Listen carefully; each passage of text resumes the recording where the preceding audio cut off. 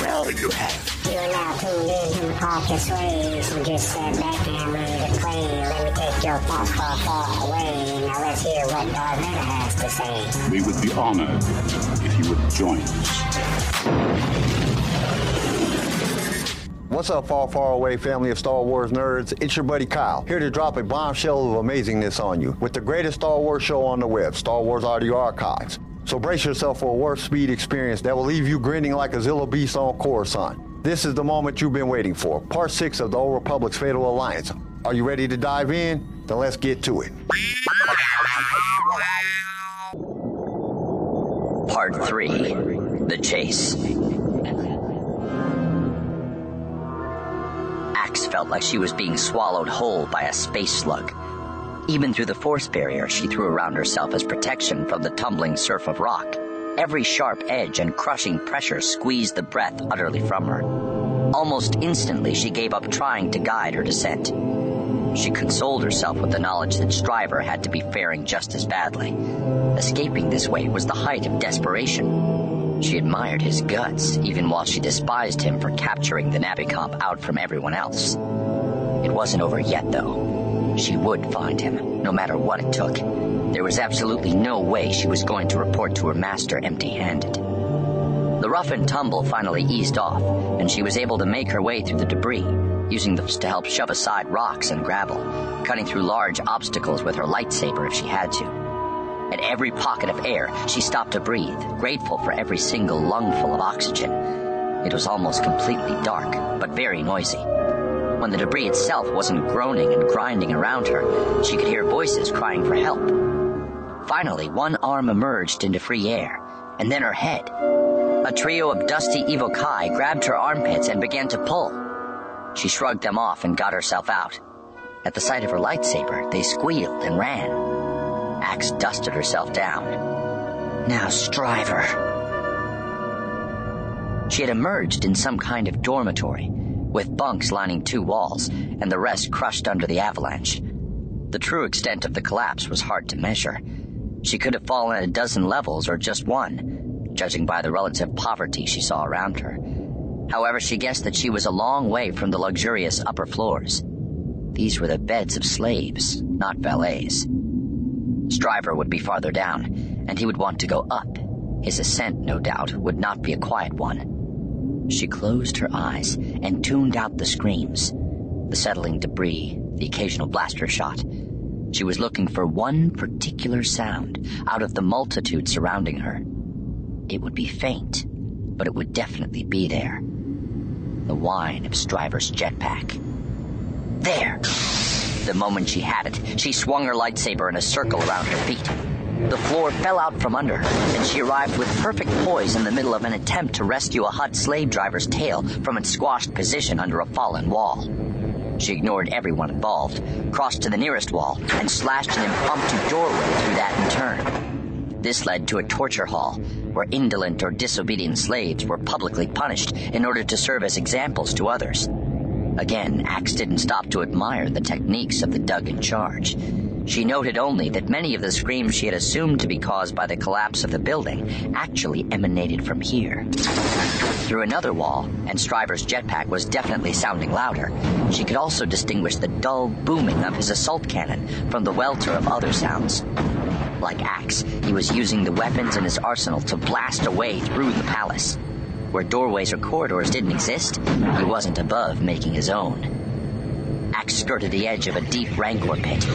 The massive beast snapped and roared at her, enraged by all the commotion. The handlers did their utmost to restrain him, using chains, hooks, and heavy weights, but the rancor's wild natures weren't so easily subdued. The truncated scream of one of the handlers followed Axe as she force-leapt across the enclosure in pursuit of her quarry.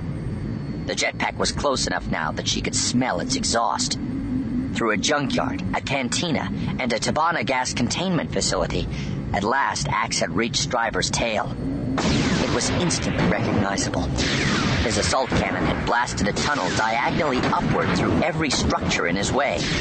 A series of holes led through walls and floors in a perfectly straight line. At the end of it, Axe could see a glimmer of bright light. The jetpack's firing wash. Baring her teeth in anticipation, she set off after him. Each leap took her one step higher on the long, ad hoc staircase. The surfaces she landed on were unreliable. Sometimes they crumbled beneath her. Sometimes they slipped, still molten from the heat of the cannon. Sometimes people fired at her, made trigger-happy by the Mandalorian's violent passage. Axe kept her footing and deflected every shot. She didn't stop for anything or anyone.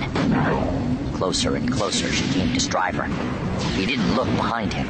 His attention was focused solely on going upward. Past the glare of his jetpack, she could see the transparent steel box clutched tightly in one massive hand. The Navicomp was still inside. She almost reached for it through the force, but held herself back. If she revealed her presence prematurely, Stryver would have time to react. Better to strike him in the back and take the prize from his dead hands. 2 more floors. 3. She threw up a barrier to prevent the heat of the jetpack from flaying away her skin. 4. She was so close she could almost have reached out and tripped him. The pounding of his cannon was deafening. Now! She lunged for the Navicomp, just as Stryver burst through the roof of the palace. A brown glare struck them, and Axe squinted as she struggled for possession of the box. Stryver showed no surprise, although he momentarily lost control of his jetpack. They spiraled and swooped across the roof, while guards peppered them with blaster fire. Stryver's gloved hands let go of the box. For a fleeting instant, she felt triumph. She braced herself to kick away from him. Then his left hand lunged out to catch her around the throat, while his right brought up the assault cannon and fired into her stomach. At point-blank range, the shot was like being hit by an air car in full flight. Had she not put a force barrier in place, her entire midsection would have been instantly vaporized. As it was, she was blown backward out of his cruel grip and left sprawling, momentarily insensate on the roof. Stryver caught the box neatly, one-handed, and flew off into the sky. Axe watched dazedly, too stunned to feel anything other than curiosity. Where was he going?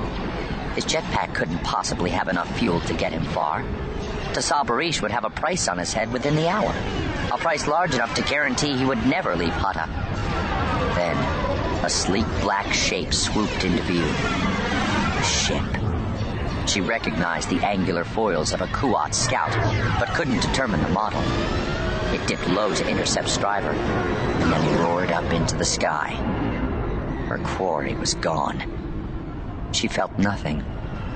A blurry shape occluded her view of the muddy sky. She tightened her focus. It was a Nikto guard. She was nudged by a business-like boot, as though to ascertain whether she was alive or dead. Another Nikto joined it, then a third. She watched them as though from the bottom of a deep, dark well. I will kill you, Dal Stryver, or die trying. Her rage returned, like life itself. She had lost the Navicomp, but that didn't have to be the end of the world. She would find another way to satisfy Darth Kratos and the Dark Council, and herself, too. It wasn't really about Stryver and the Navicomp anyway. It was about where they led. The mysterious rare metal world. The fugitives from Imperial justice. Her mother.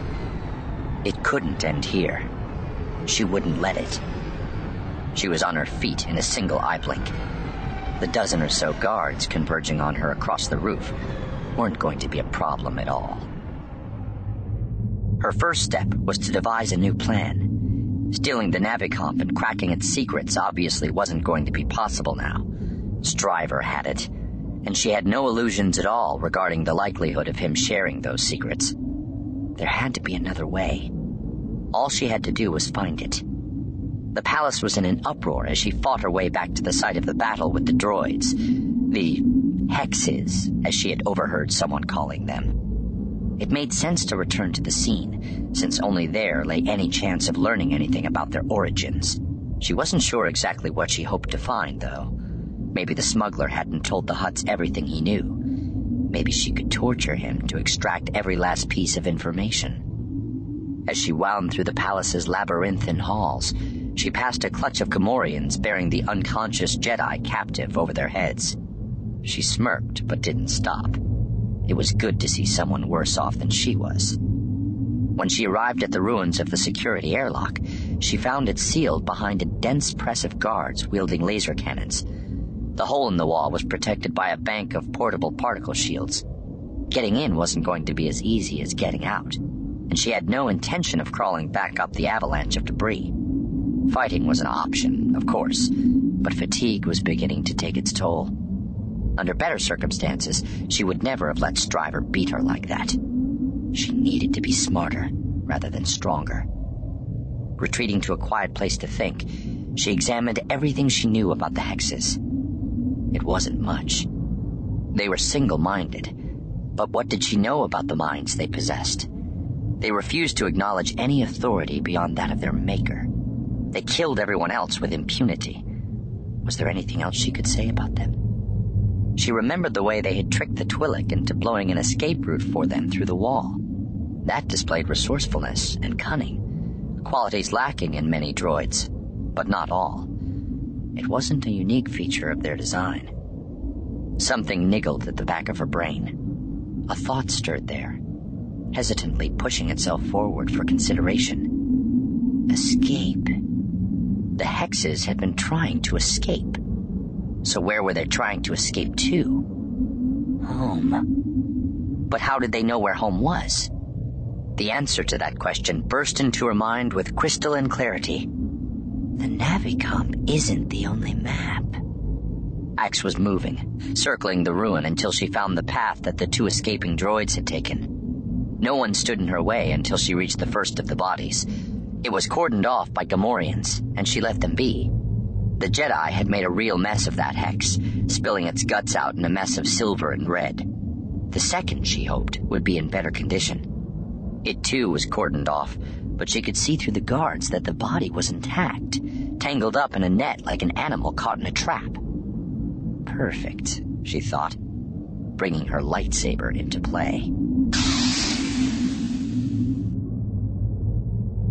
When she had the corpse safely slung over her shoulder, all she had to do was leave. That was accomplished as easily as walking through the palace to the spaceport, where the Imperial shuttle awaited her pleasure.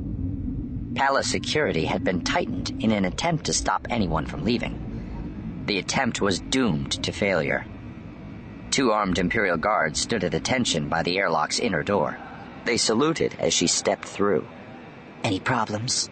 she asked them. "There was a guy sniffing around the Mandalorian ship before it took off," said one. "And some non-human scum trying to get in here," said the other. "We sent him packing." "Very good." She strode confidently up the ramp and into the cockpit, where the pilot sat waiting. He took in her dusty, battered appearance, but didn't remark upon it. "We're leaving," she said. "Advise Darth Kratos of our imminent rendezvous. I want a droid tech on hand the moment we dock." "Yes, sir. But what about the envoy?" "He's no longer with us." The pilot nodded, uncertainly, obviously comparing his standing orders with those he had just been given. A Sith always outranked a superior officer. That was the only conclusion available. While the repulsors warmed up, Ax took the dead hex and stored it in the secure hold that had been set aside for the Navicomp. This cargo was no less precious. The good thing about a droid was that, although dead was indisputably dead, memory took time to fade. With the right expertise, the location of the mystery world could be extracted from the data stored in the carcass, and her success would be assured. A warm glow filled her, part relief, part pride, part exhaustion. She was looking forward to sitting down. There was something she had to do first. The shuttle was lifting off when she returned to the cockpit. She gazed through the viewports of the spaceport and its minuscule cluster of ships. "Which ship did the Republic envoy arrive in?" "That one," said the pilot, indicating a stubby, fat-nosed craft resting on 4 wide-spaced legs. "Destroy it," she said. "Yes, sir." The shuttle's cannon fired, strafing the back of the defenseless ship. It burst into a ball of flame so bright it outshone the sun. Ax smiled in satisfaction as the palace's scarred roof receded into the distance. With any luck, she thought, that was the last she'd ever see of Hutta. Shigar had seen the spaceport on plans of the palace, but hadn't been there before. He moved quickly and carefully through the corridors of the palace, counting corners and noting landmarks while avoiding guards and security cordons. Getting lost or pinned down was the last thing he needed. Stryver would have farther to go, but he knew the layout better. If there was going to be another confrontation, Shigar wanted to have the advantage. Also on his mind was Loren's well-being. Again, he debated the wisdom of bringing her to Hutta. She had been a great help and good company, too. But now she was hurt, possibly maimed, and that made her future prospects even grimmer. He swore to make sure her hand was properly tended. But was that enough? Had the kindness he had assumed he was doing for her turned into an intolerable cruelty? He was afraid of what his master would think when she saw where his judgment had led him. All the more important, then, to succeed with Stryver. The entire palace was in an uproar, which was to be expected after explosions in the lower levels, a fight in the security airlock, rogue droids running wild through the corridors, and the multi-level collapse Stryver had engendered. Conflicting alarms overlapped wildly, creating a head-jangling row that Shigar did his best to ignore. He could only imagine how Tassah Barish was taking it. The spaceport guards were on high alert. Shigar plucked a sentry from his regular patrol and used the Force to persuade him into revealing the command structure of the emplacement. There had been enough killing already that day. Besides, any evidence of a struggle would alert Stryver to an ambush. Enkasa Barish was a junior nephew of the palace's matriarch. He oversaw the security detail from an office 2 floors away, and was notorious for only occasionally glancing at the cam views. It was a simple matter to convince Enkasa that a completely unrelated crew member wanted to board their ship, but had misplaced their clearance code. Shigar imagined the indolent Hutt wearily slapping his fat fingers on the right controls and then settling back into his hammock. Not even a palace-wide security alert could ruffle him. The main entranceway to the spaceport slid open. Shigar walked through, watching behind him for any sign of the Mandalorian. None yet. The doors closed, leaving him alone in the circular disembarkation area. Shigar had asked the guard which berth the First Blood had been assigned to, and he headed straight there. The spaceport's umbilical door was open, revealing the gray skin of Stryver's ship at the far end. Shigar wasn't so foolish as to go anywhere near that inviting portal. It would be booby-trapped for certain. Instead, he waited nearby, in full view of both the First Blood and the spaceport entrance, with his lightsaber inactivated, but held tightly at the ready. Stryver had to come for his ship sometime, and Shigar would be prepared. He emptied his mind of all concerns, every worry about Loren and his mission, every ache and pain, and stood poised and ready for action. The sound of repulsors activating broke him out of his trance. One of the ships was warming up its engines for liftoff. He circled the disembarkation area to identify which one, but the sound wasn't coming from any of the closed airlocks. It was coming from Stryver's berth. That surprised him. He had assumed Stryver was traveling alone. There could therefore be no one inside his ship to warm it up for him. Either Shigar was wrong on that point, or Stryver had activated it by remote. The repulsor whine continued to rise in volume. This wasn't just warming up. The ship was about to take off. Cursing under his breath, Shigar abandoned subtlety. Approaching the ship's outer airlock, he quickly examined it for weak points and found just one. The door was keyed to Stryver's biometric signs: height, breadth, proportion of limbs, and so on. But it also featured an override, just in case Stryver was ever grievously injured in the course of a mission. If he lost a major limb, for instance, that override could be sliced into by someone clever enough.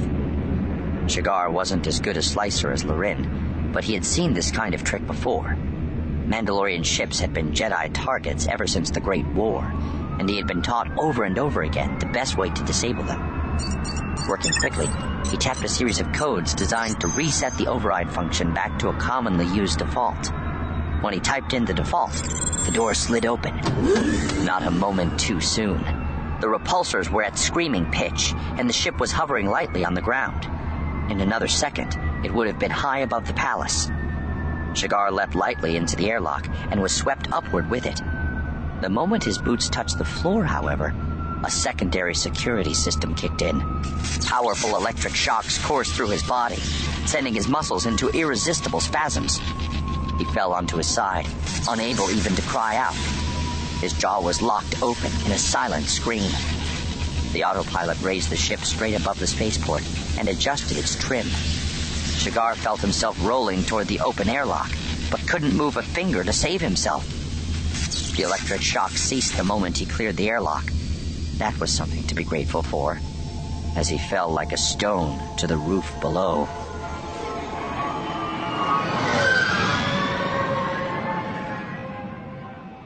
How long he was unconscious, he didn't know. Minutes, probably. Sufficient time for his helpless body to be gathered up by a roof security team, secured with binders at wrists and ankles, and gagged for good measure. When he woke, he was being transported through the palace on the shoulders of a squad of Gamorreans. Neither his lightsaber nor his comlink was within reach. Instead of fighting, he concentrated on easing his body's many bruises and batterings. He didn't know how far he'd fallen, but fortunately he had ended up with no broken bones. A ringing skull, yes, and a crushing blow to his dignity, but nothing worse. For the moment, he was grateful simply to be alive.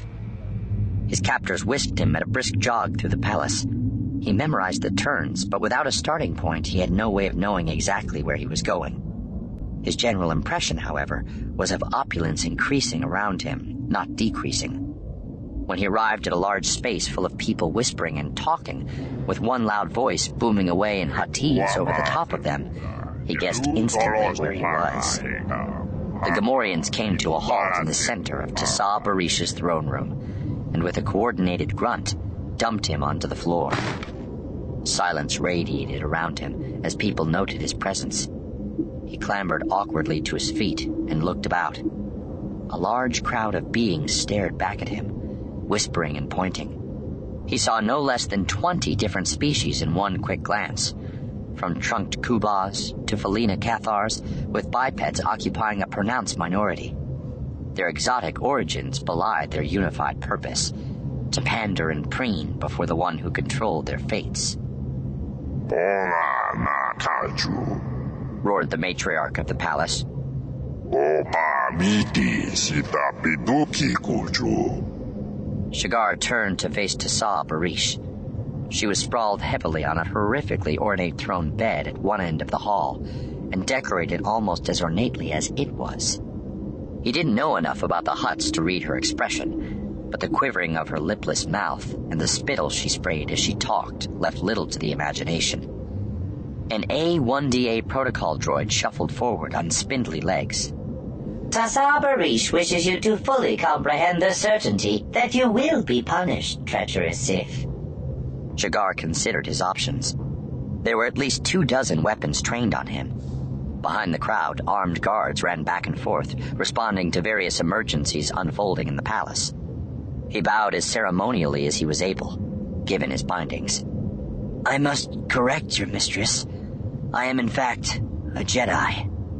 Stupa toba maskikong. He ignored the insult. I can hardly have double-crossed you when we had no agreement between us. Beyond trespassing on your territory without permission, I mean no harm. Tassa Barish rumbled threateningly, shifting to a different dialect now that she realized he could understand at least some of her words. Tassa Barish says your intention was to steal from her. For that, you must die. If you search me, you'll find I'm carrying nothing I didn't come here. Tassa Barish says your accomplices have made off with the prize. The Navicomp? The last time I saw that, it was in the grip of a Mandalorian, not a Jedi. Tassa Barish says your treachery is surpassed only by your puniness. He stole it from you after you stole it from us. You're upset, Shigar said. Your judgment is clouded. A moment ago you thought I was a Sith. Perhaps the lie you think I am telling is actually the truth. The crowd muttered in consternation. Clearly few people were bold enough to question Tassa Barish's judgment to her face. Matriarch growled something long and involved that didn't really need translation.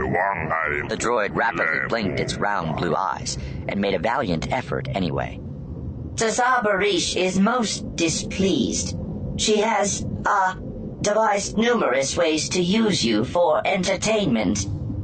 Shigar didn't argue the point. He'd finished counting the guards and exits and reached the conclusion he'd expected. There was no way to fight his way out of this one, and he couldn't rely on reinforcements. He would have to talk. He might even have to make a deal. That thought sickened him to the stomach. "Your anger is perfectly justifiable," he said. "Your house has been attacked, and the property and information you planned to sell have been stolen. You've been deprived of the profit you deserve. No one would deny that you have a right to seek revenge, to make an example out of those who have caused you embarrassment and significant harm." He bowed again. "All I beg is that you blame the right people." Another explosion ripped through the palace, causing great upset in the throne room. Tazar Barish's huge eyes showed white around the edges as she waved a Twi'lek over to her. His comlink was squawking urgently. They hastily conversed, too quietly for Shigar to overhear. Then anger got the better of the matriarch. She backhanded the Twi'lek away from her and roared at the translator. Tazar Barish wishes you to understand that the spaceport has been attacked, said the droid, its tapering head bobbing obsequiously. "By whom?" "By Imperials. The Republic shuttle has been destroyed." Shigar considered saying nothing. On one level, he didn't need to. The actions of the Imperials had won the argument for him by their blatant violation of the Treaty of Coruscant. But on another level, he was still in hot water. Tazar Barish could have him executed just for being an irritation and an inconvenient reminder of her loss. He had to give her a reason to spare him, not kill him. He had to appeal to her business sense. "We are both victims here," he said, choosing his words with exquisite care. "Killing me won't get the Navicomp back, and it will make an enemy of the Jedi Council. Either way, you end up worse off. Letting me live, however, offers you a way to cut your losses." Tazar Barish asks how. Shigar swallowed. A bad taste had crept into his mouth. "I intend to follow the Mandalorian wherever he goes. He has injured both my pride and my companion, and he will pay for these crimes. The information he has stolen might no longer be of value in and of itself, but every new world offers opportunities for trade and exploitation. In return for releasing me, I will ensure that those opportunities come to you first, before anyone else." The matriarch hummed a pitch almost too low for a human ear to hear. Her eyes didn't leave Shigar's face, but they had an inward cast now. "Tazar Barish is considering your offer," said the droid, glancing back and forth between them. "I worked that out." She rumbled something, and the translator said, "Tazar Barish wonders how you intend to follow the Mandalorian when you don't have a ship, let alone directions." "I'm a Jedi." He tapped his forehead, hoping to hide the fact that he hadn't the faintest idea on either point. "We have our ways." A new wave of whispering spread through the crowd.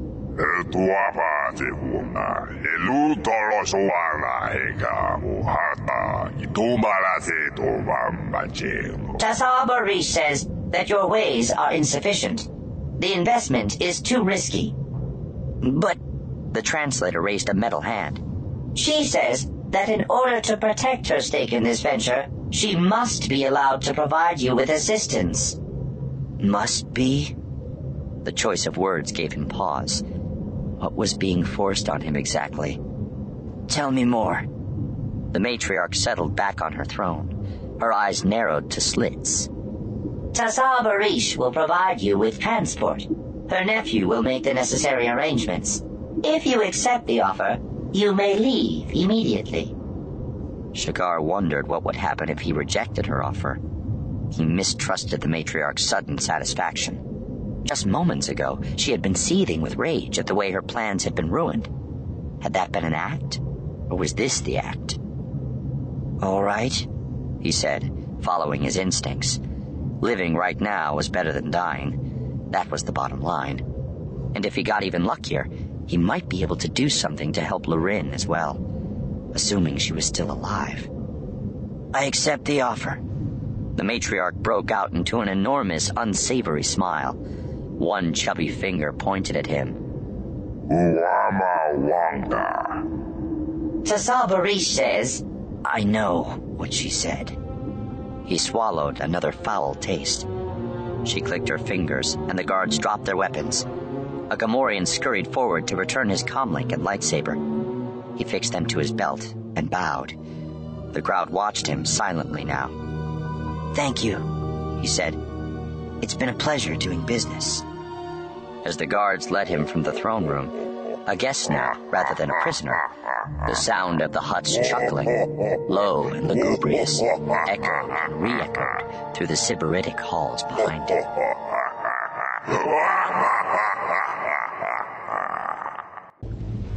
Are you feeling all right? Lorin turned to look at the smuggler. She had left herself for a moment, left the ruins of the security airlock and the blasted droid factory, left the clamor of palace security digging through the rubble, even left the occasional pot shot in their direction from an ambitious Hook, currently stationed in the hole that short-sighted Yima had blown through the wall. Now she was back, and the view wasn't pretty. The answer came to her at last. Are you feeling all right? Yes. They were hunkered down out of sight in the entrance of the vault.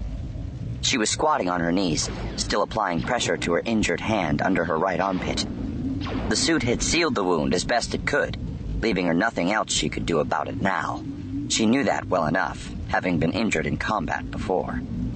Once, she had been caught in an intense urban guerrilla exchange that Special Forces Black Star Squad had been sent in to deal with.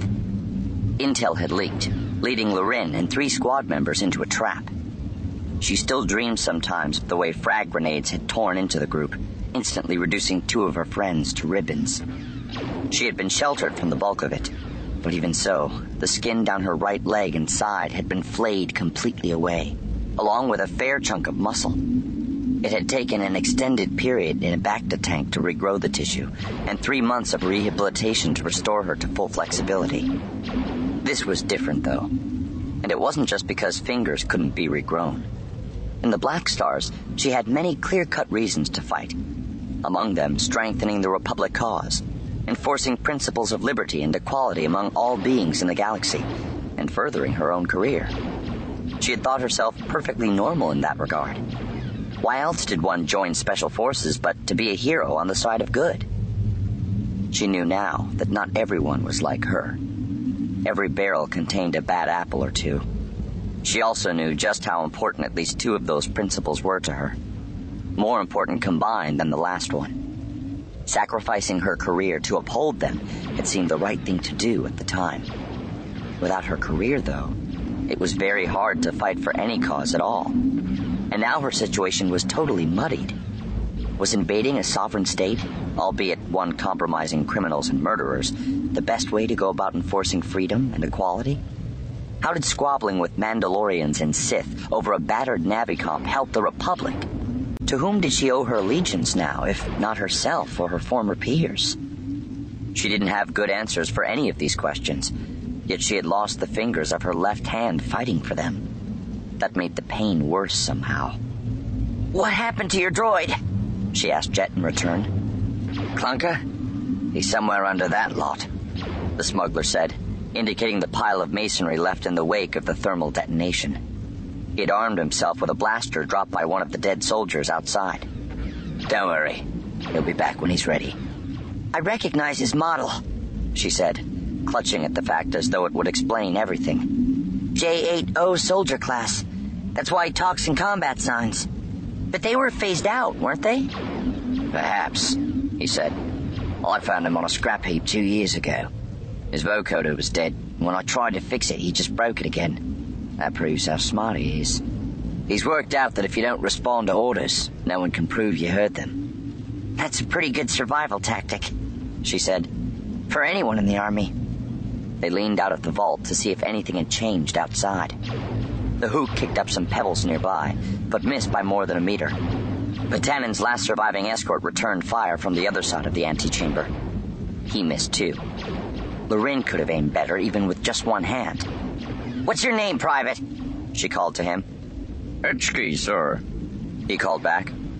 He was a young Keldor, and his face was mostly hidden behind a face mask and goggles designed to protect him from a harsh oxygen atmosphere.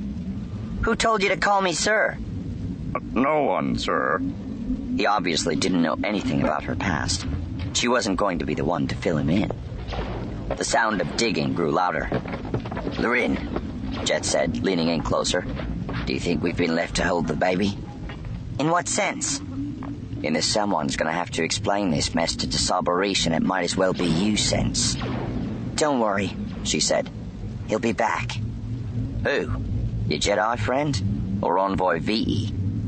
Lorin looked around. She hadn't noticed that the envoy was gone, although now that she thought about it, she did remember Jet telling her something about Ula meeting them at the shuttle.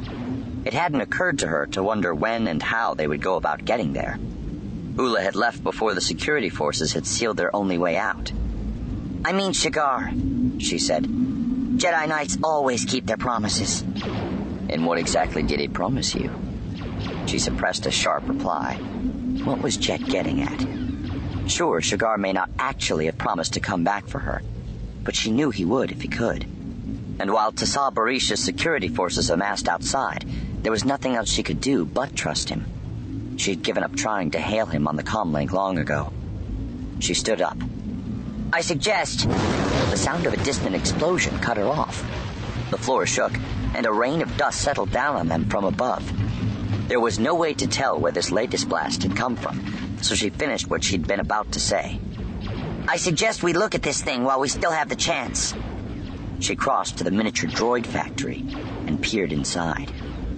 The swirling silver cilia were still now, so she felt safe assuming it was dead. She tried tipping it over to see the base, but it was firmly affixed by the wire-like threads that had eaten down into the vault floor like tree roots. A piece of the silvery alloy had melted off during the firefight in the vault. She picked it up and weighed it in her hand. It was surprisingly heavy. "Let me get this straight," she said. "This thing was on the Cinzia. You found it in the wreckage and brought it to Hutta. Tasar Barish locked it in here. It looked inert, but it wasn't. It sent out those thread things into the floor, began scavenging metal. It infiltrated the security system. It started building the droids." Ula called them hexes. That was as good a name as any for now. Maybe just 1 or 2 hexes at first, to defend itself.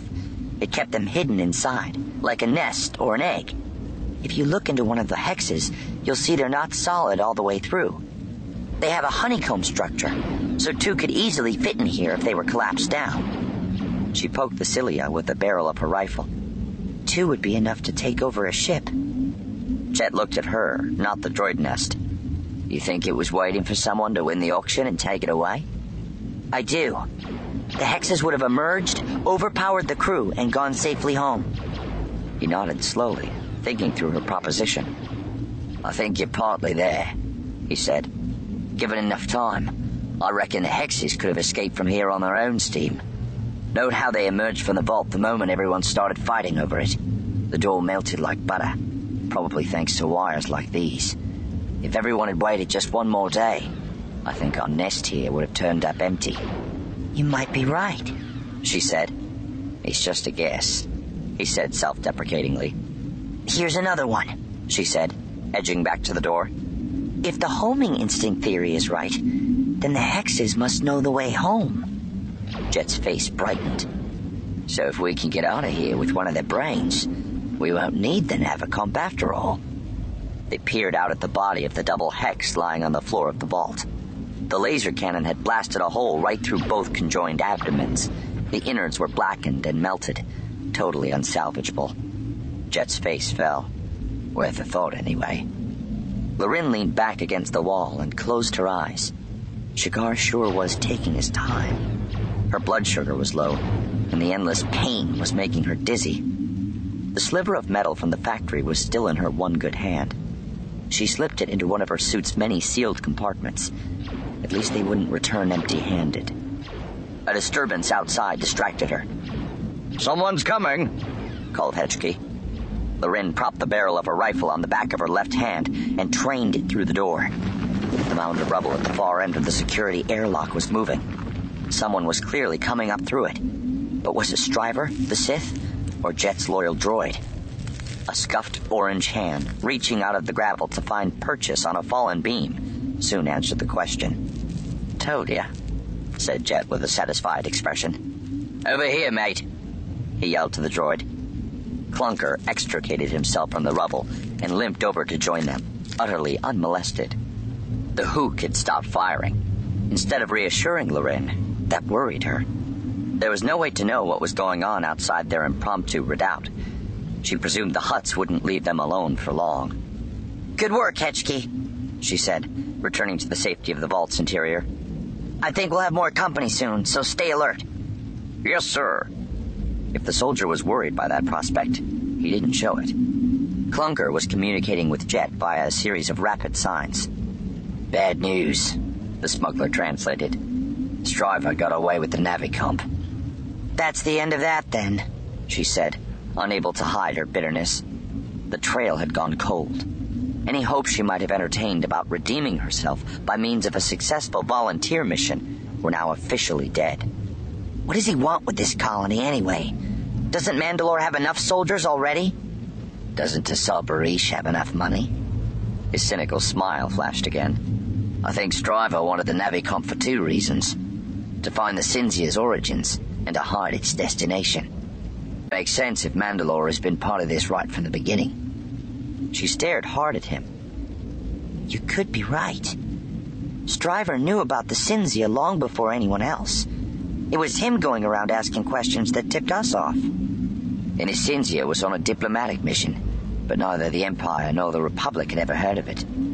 Can you name any other major players in the galaxy at the moment? She granted him the point. Even if the Mandalorians hadn't acted as a united body since the war, it wasn't inconceivable that they might do so again, for honor, or the right price, or just because they needed a good war. Why did those things attack Stryver, then? I don't know. And who saved the nest from destruction when the Cinzia's crew blew themselves up? I don't know that either. She shook her head. Every way I look at this, it keeps on getting crazier. Tassal Barish had no idea, did she? The sound of grinding rubble came from outside the vault. Loren hurried to the door before Hetchkey could call. The giant mass of stone blocking the far entrance was moving forward. Behind the crunching of rock and ferrocrete, she could hear a hissing and pounding that could only have come from dirt-moving droids. Okay, she said. This is it. If you've got any other bright ideas, Jet, now would be the time. You've had your daily quota, I'm afraid. Well then, you'd better join me in hoping that Shigar turns up soon. Otherwise, we'll see what Tassal Barish's hospitality is really like behind all the chintz. I suppose we could try to make a last-ditch break for it, he said. And go where? Well, there's my ship. I thought it was impounded. Oh, that? A small technicality. Like getting out of here alive? He winked. A man can dream, can't he? Levity in the face of unspeakable odds always buoyed her spirits. It surprised her how much she had warmed to the smuggler in their short time together. Maybe their cells would be next to each other in Tassal Barish's dungeon. Maybe they would be stretched on adjacent racks. With a crumbling crash, the droids broke through the rubble. Once the way was clear, they retreated to allow the palace's security forces past. There were dozens of them, all heavily armored and armed, creeping forward across the exposed beams of the floor with sights trained on the vault. Loren almost laughed. Tassal Barish had sent an army to capture just 4 people. It would have been absurd if she hadn't been on the wrong end of the equation. What do you think, Hetchkey? She called to the Keldor soldier. We can try surrendering to them if you like. We haven't done anything wrong when you think about it. Your boss was actually invited. I don't reckon they're in the mood to care about that, sir. That was true enough.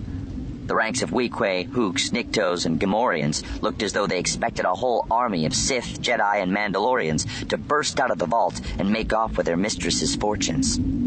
If only they knew there were just 3 people and a droid.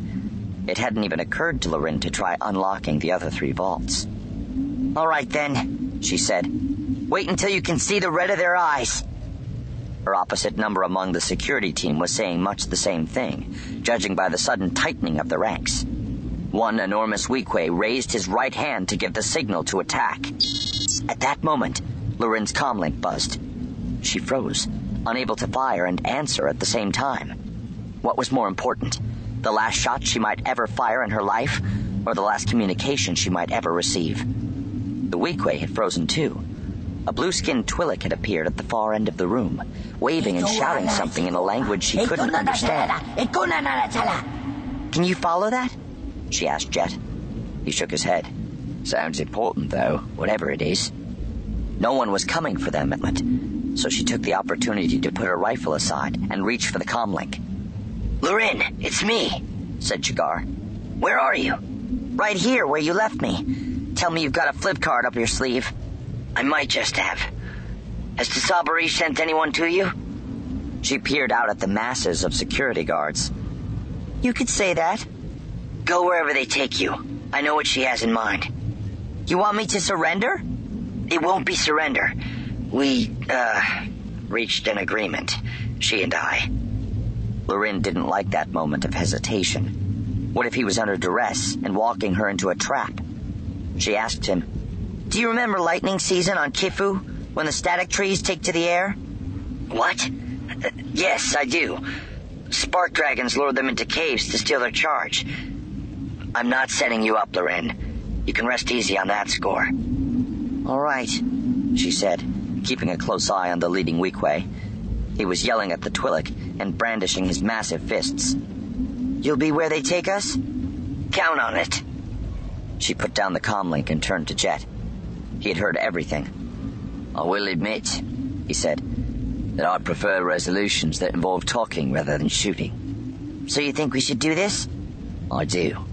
And Clunker agrees. The droid looked as though he was fully prepared to shoot his way out, but nodded stiffly.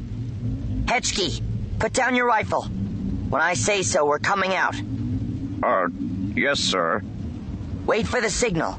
If we get the timing right, I think we've got a good chance of surviving this with a little class.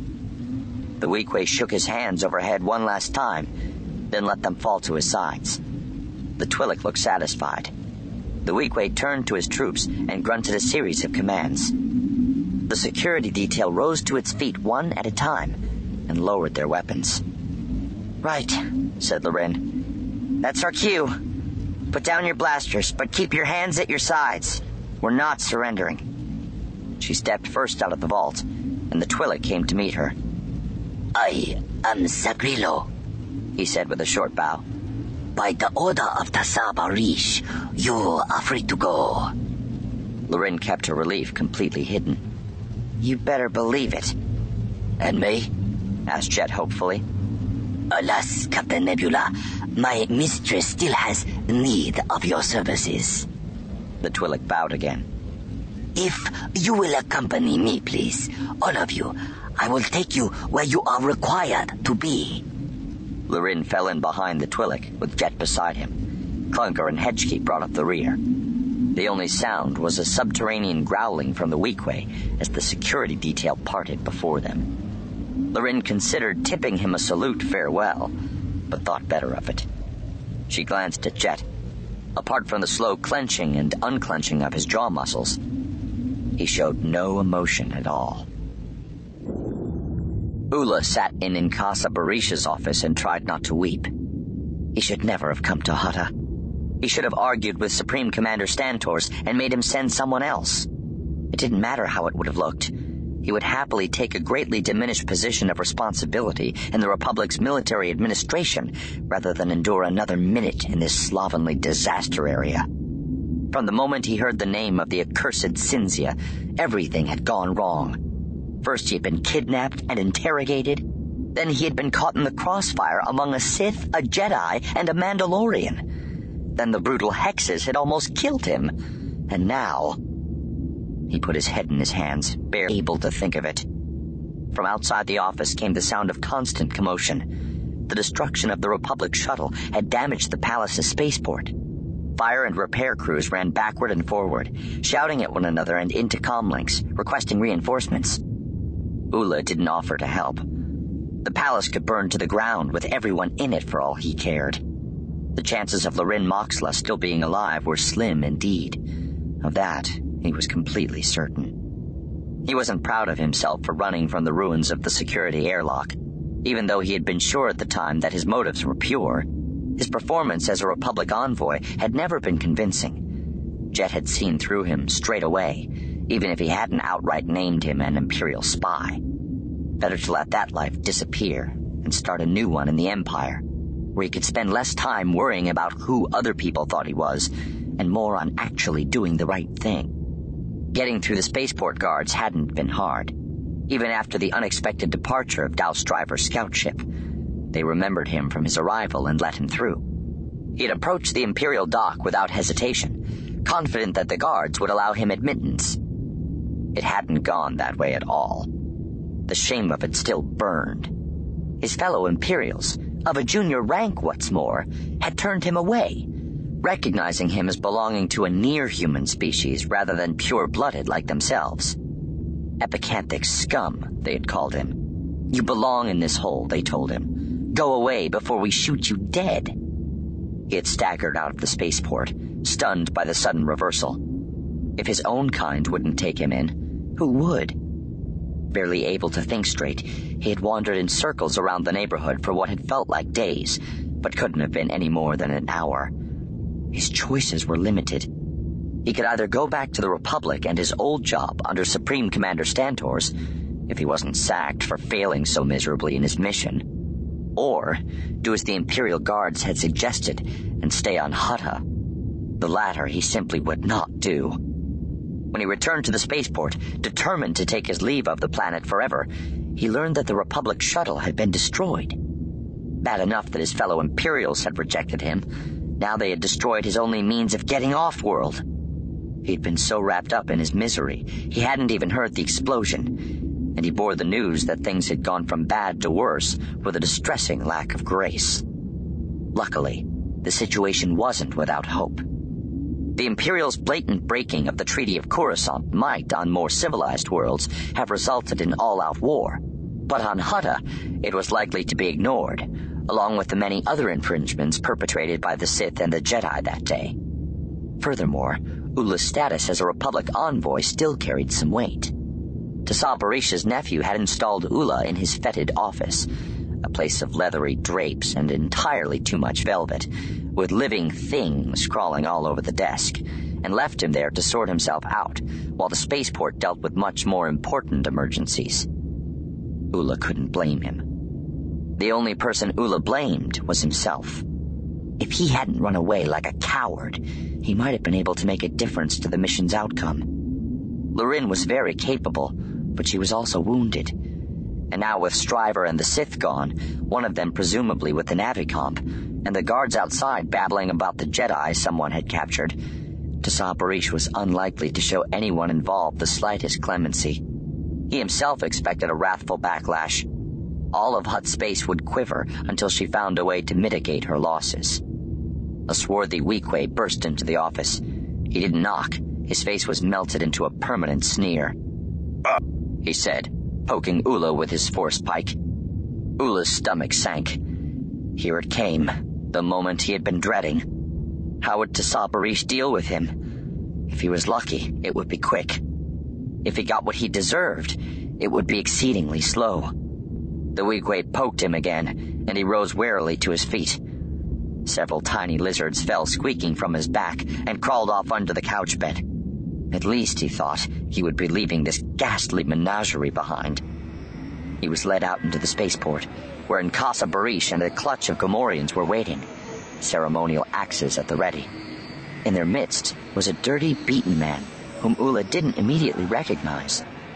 A crude bandage stanched the flow of blood from a wound on his left arm. A dozen other small cuts and grazes had been left unattended. Envoy VE, I don't believe we've been formally introduced, the young man formally said. I'm Shigar Kanchi, Jedi Padawan under Grandmaster Satil Shan. Ula was so surprised by the unexpected deference that it was difficult to respond in kind. I thought you'd been captured. I was. So, what are you doing here? I'm waiting for... He glanced over Ula's shoulder. Yes, here they come now. Ula turned and took in the scene behind him. If he'd been surprised into rudeness before, he was utterly speechless now. Loren Moxla led a procession of a Weequay, a Twi'lek, Jet Nebula and his droid, and one of Patanen's surviving guards. They weren't being shoved along. They weren't in binders. Like Shigar, they were being treated more like guests than prisoners. "Nice to see you again, mate," said Jet, tossing him a casual salute. "If you're the one who talked us out of that mess, I owe you a dozen reactor cores." "Not me." Ula turned helplessly to Shigar for an explanation.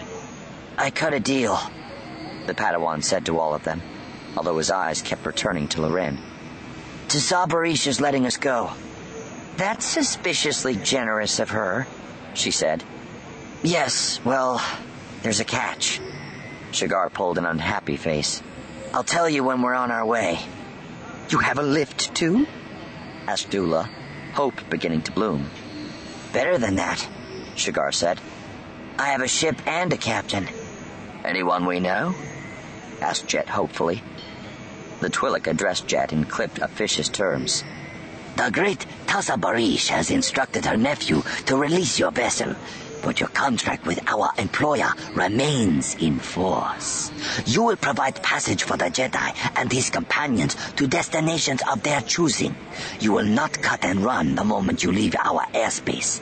You will return with the information gathered and provide said information in full. Any fiduciary losses incurred during this expedition will be your responsibility." "What about the profits?" "They will be distributed the normal way." Jet grimaced. Ula guessed that the normal way meant all for Tasa Barish and none for anyone else. "It's not much of a deal," Jet said. "And well, call me a stickler for details if you like, but I don't remember there ever being a contract between us." Twi'lek smiled.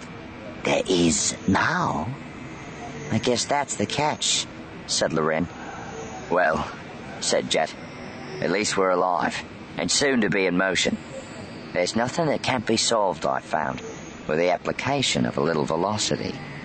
He winked at Ula, who was still too shocked by the sudden turn of events to manage a natural expression. "Where are we going exactly?" he asked the assembled group. "After Stryver," said Shigar.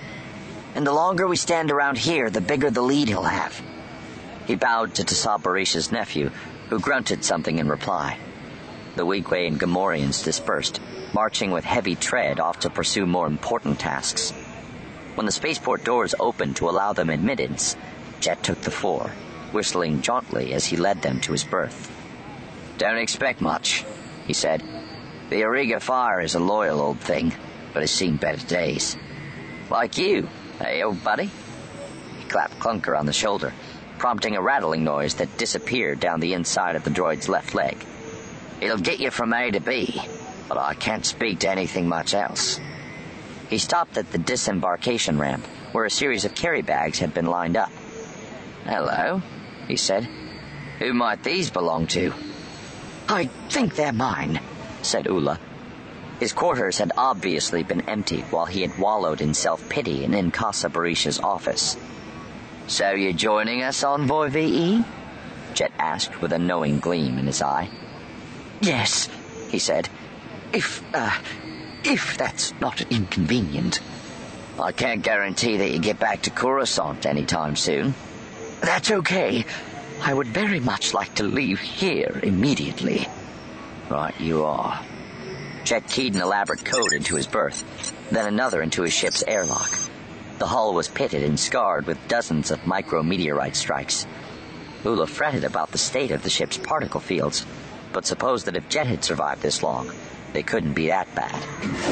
The airlock slid open. Jet waved him up the ingress ramp. "After you, then. Mind the step. Crew quarters to your right. Guess that's what you qualify as now. Someone's got to help me fly this thing straight." Ula grabbed a carry bag as he went by. His sole remaining escort did the same. The ramp creaked and swayed. He wrinkled his nose at the stink emanating from the ship's interior. It smelled like stale Rhodian. The Auriga fire would undoubtedly be a far cry from the official transport he had enjoyed on the way to Hutta. Still, he didn't care. Utter disaster had somehow been avoided, and for that he was grateful. He was alive, and so was Lorin. He had clean clothes and transport. There was even a chance he might be able to return with information for his masters on Drum Kos. When he thought back to the despair he had been feeling just minutes ago, his present circumstances seemed positively optimistic. "Stang!" Jet's warning forgotten. Ula stubbed his toe on the top of the ramp. The Auriga fire was by no means a luxury vessel. From above, the stocky freighter was almost perfectly triangular, with hyperdrives at the base, sensor arrays, shield generators, and comms at the upper point, and a cockpit slightly off-center in the middle above the main holds.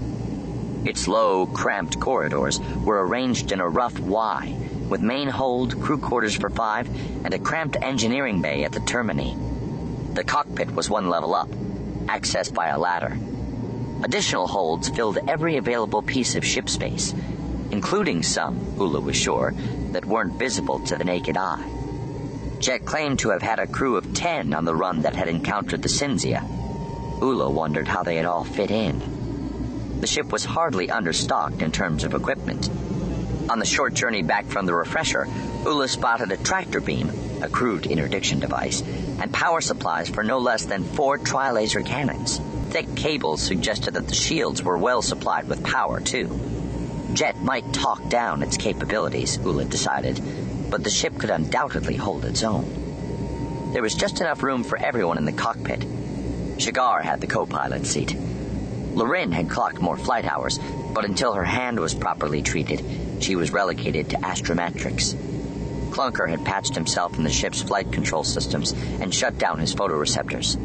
That left Ula and Hetchke to ride out the short hop to orbit in the passenger seats. As the brown atmosphere faded away to stars, Ula instantly felt lighter, both physically and in spirit. Jet deftly guided the ship into a stable parking orbit and put it on autopilot. Then he swiveled in his seat and folded his hands behind his head. "Now for the 10 trillion credit question," he said. "Where to?" Everyone looked at Shigar, who shifted awkwardly in his seat. "Easier asked than answered, I'm afraid," he said. "Tasab Barish thinks we're going after Stryver, so I guess that's what we have to do." "Why don't we just run?" Ula asked. "I can't," said Jet. "Because of a made-up contract?" "Because she'll hunt me down and nail me to a wall if I do. She's planted a homing beacon somewhere on this old bucket, I'm sure of it. That's what I'd do in her shoes." "So we go looking for Stryver," said Lorin. "He'll head for the Hex's home, for sure." "If we had the Navicomp," said Shigar, "we'd do the same." "He has to crack the cipher first," said Jet. "We had a go or two at it on the way to Hutta, without any luck." "Is there any other data we haven't been given? For instance, when you interdicted the Cinzia, could you tell from its trajectory where it originated?" Jet shook his head. "We tried that too.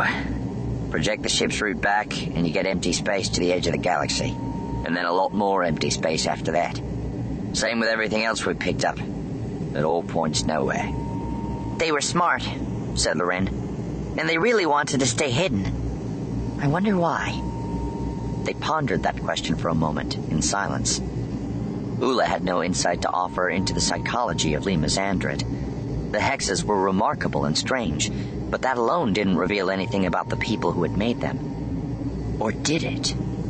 On Panatha, Ula's great-great-grandfather had been fond of collecting ancient Palawan sayings. "What you do speaks louder than what you say," was one of them. Another was, "What you make makes you." Applying that philosophy to their present situation seemed impossible to Ula, until he remembered something Yima had told him. "The thing that built the hexes," he said. "The nest. It was made of a strange alloy. What was it?" "Lutetium and promethium," said Jet. "So they're rare metals. There can't be many worlds where both are found, right?" Jet poured cold water on this spark of an idea. "There isn't a single surveyed world with those metals in abundance. What about wild space? There are lots of unsurveyed worlds in there. Sure, but it's a big place, and they don't call it wild for nothing. Ula sagged back into his seat. How did you convince Tassar Barish you had the slightest chance of finding this place? He asked Shigar. It seems hopeless to me. Shigar looked embarrassed. I reminded her that I'm a Jedi. I told her we have our ways. Lorin reached into one of her suit's compartments and lifted out a strip of silvery metal. This is how we're going to find the planet, she said triumphantly, offering it to Shigar. This and your mysterious ways. Shigar's eyes went down in confusion, then down even farther in a frown. No, he said, pushing the metal away from him. It won't work. It has to, she insisted. You told me about your psychometric ability. My unreliable psychometric ability, Lorin. And that your master thinks you can tame it. What better time to try than now? No better time, he agreed. But you can't make it work just by wanting it to. I trust you, she said with unaffected candor. And you haven't let me down yet, not even once. I don't expect you to start now. That stopped his protests. He reached out, took the shard of metal from her hand, and held it up to the light. It gleamed like a metallic diamond. Is that what I think it is? Asked Ula. It's a piece of the nest, she confirmed. And Shigar can use his mind to find out where it comes from? I can try, said Shigar sternly. That's all. I can't promise anything. Well, it's a start. How long will it take? I don't know. I'll talk to Master Satele first. She might be able to guide me through this. Can you put a call through to Tython? Faster than you can ask me to. I'll take it in the main hold, he said. There's a holoprojector there. Shigar got up from the co-pilot seat. Jet fiddled with the instruments in front of him, opening up comm channels and shunting data through the ship. Lorin was sitting thoughtfully, eyes staring blankly at the ladder down which Shigar had disappeared. A tiny worry line creased the bridge of her nose. Ula leaned in to whisper. You don't really think he can do this, do you? Her green eyes focused on him. There's only one thing I think, she said. If he doesn't even try, that'd be worse than failing. Ula could only nod in the face of her unswerving integrity and wish that he possessed half of it. Now, she said, I have to get this glove off and look at my hand. In the absence of a field medic, I need one of you two to help me out. Private Hetchke? Envoy VE? I'll do it, said Ula quickly. You stay here and back up Jet, in case he needs it, he told Hetchke. Medkit's in the aft airlock, Jet called out. Let me know when you have a destination, and I'll get this crate moving. Will do. Lorin headed for the ladder, and Ula followed her, frantically dredging up everything he'd learned about medicine from a brief training session on Drummond Koss years ago. Wow, Part 6 was an incredible experience. We were transported to a realm that exceeded our wildest expectations. I can't even begin to describe the excitement I felt as the events unfolded. It left me feeling like the Force was surging through my veins. The anticipation for what will come next is overwhelming. But before we can dive into the next episode and continue this cosmic saga, we must first bring this current episode to a finale. And we do that by getting to the quote. And this episode's quote comes to us from the slugger himself, Babe Ruth. He said, "The only way to win is to never give up." Now that's a powerful quote. In the realm of triumph and victory, there exists a profound truth that holds the power to start the fire of resilience within us. It is a truth that whispers in our inner hearts and fuels our determination to conquer the challenges that lie before us. So let me paint a vivid picture and dive into the depth of this quote. Imagine, if you will, a mighty warrior standing in the midst of a fierce battle. Despite facing formidable foe and seemingly insurmountable odds, this warrior's spirit remains unyielding, with unwavering courage and an unbreakable resolve. They press forward, refusing to succumb to the doubt of despair. It is this spirit that sets them apart, granting them the strength to persevere against all odds. Now expand this scenario beyond the battlefield and into the tapestry of life itself. We all encounter obstacles, setbacks, and moments of doubt along our personal journey. It is in these very moments that the truth of this quote shines brightly. To reach the pinnacle of success, we must never surrender to the allure of defeat. So stand tall in the face of adversity. Keep moving forward when the path seems treacherous, and never underestimate the power of a resolute spirit. The only way to win is to never give up. And I think that's all I have for today. I hope you enjoyed this episode as much as I did, and I hope you will join me next time for part 7 of this epic story. Until then, may the Force be with you. Thank you for listening to Star Wars Audio Archives. Join us next time for more Star Wars adventures. If you would like to listen to other episodes of the show, you can follow us on your favorite podcast directory. If you enjoyed the show, we would greatly appreciate a 5-star review. Once again, thank you for listening, and may the Force be with you. Sway was created by Keen Eye Shed and is a production of Pick Film Media. This show was produced by Quentin McDaniel and was distributed by Swaycast Network. Star Wars The Old Republic's Fatal Alliance was read to you by Jason Odega. Sound design by Theodore Thompson. I am your host, Kyle, and we will see you next time in a galaxy far, far away.